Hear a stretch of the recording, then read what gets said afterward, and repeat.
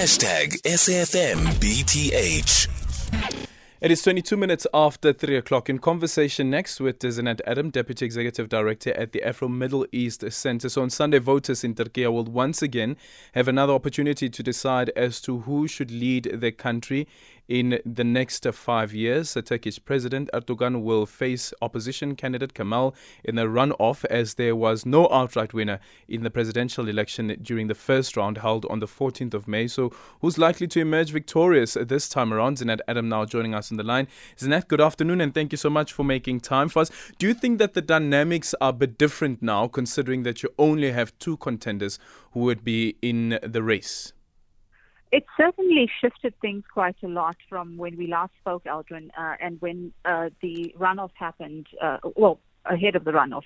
And we're looking at Sunday being quite a tight race again, but in all likelihood, we're seeing Erdogan leading in the polls this time. He just missed it by about 0.5% in the last run.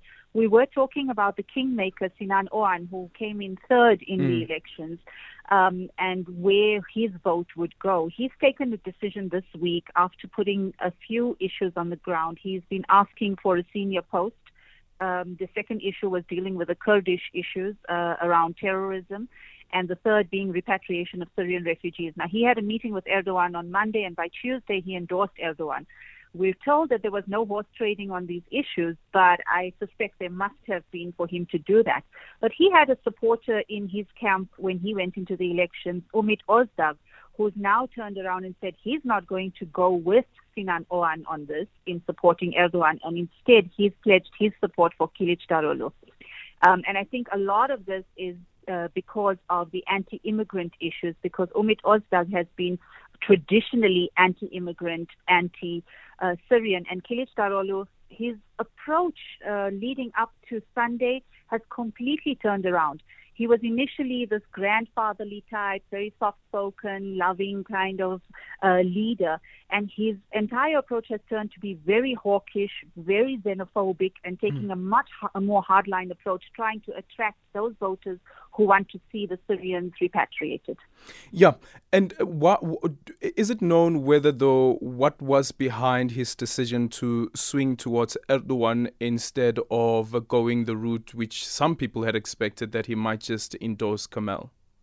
The idea behind this seems to be that he thinks there needs to be more stability in terms of the Turkish politics, and noting that Erdogan's party has won in the parliamentary elections, he is of the view that having a leader from the same party would be the best decision for Turkey at this stage, instead of having an opposition leader instead. And I see that also looking at the attacks on queer people as well. No LGBT people come out of this nation. This is what we are being told, that he told a packed rally there in the city of Izmir. I think this is now in relation to President Erdogan.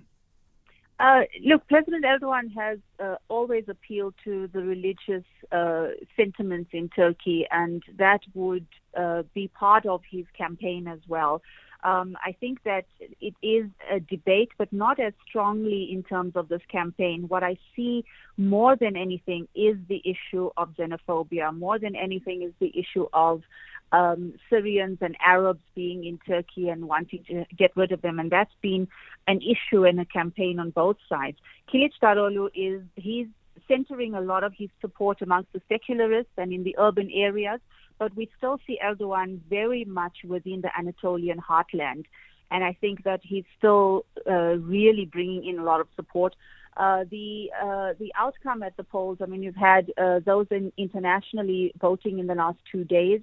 It's been a high turnout, and the expectation is on Sunday there's going to be an extremely high turnout as well.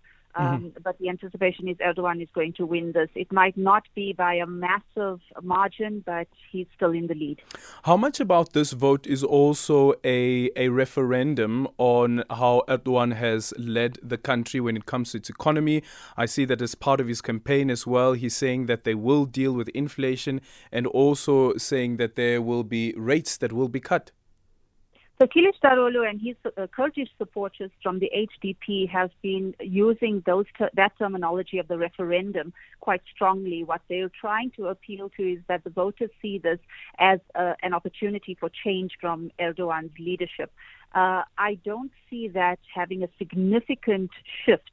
Reason being that if the HDP is the one that's leading on that rhetoric, they have the alternative has been the nationalist approach of identifying the Kurds and the HDP as having support from the PKK, which is considered a terrorist organization by Turkey. And so that nationalistic fervor that Erdogan is able to harness will be ahead of any other ideas of this being a referendum. Thank you so much for your time. Zeenat Adam there, Deputy Executive Director at the Afro-Middle East Centre. 0614 104 107. It's 27 minutes after 3 o'clock.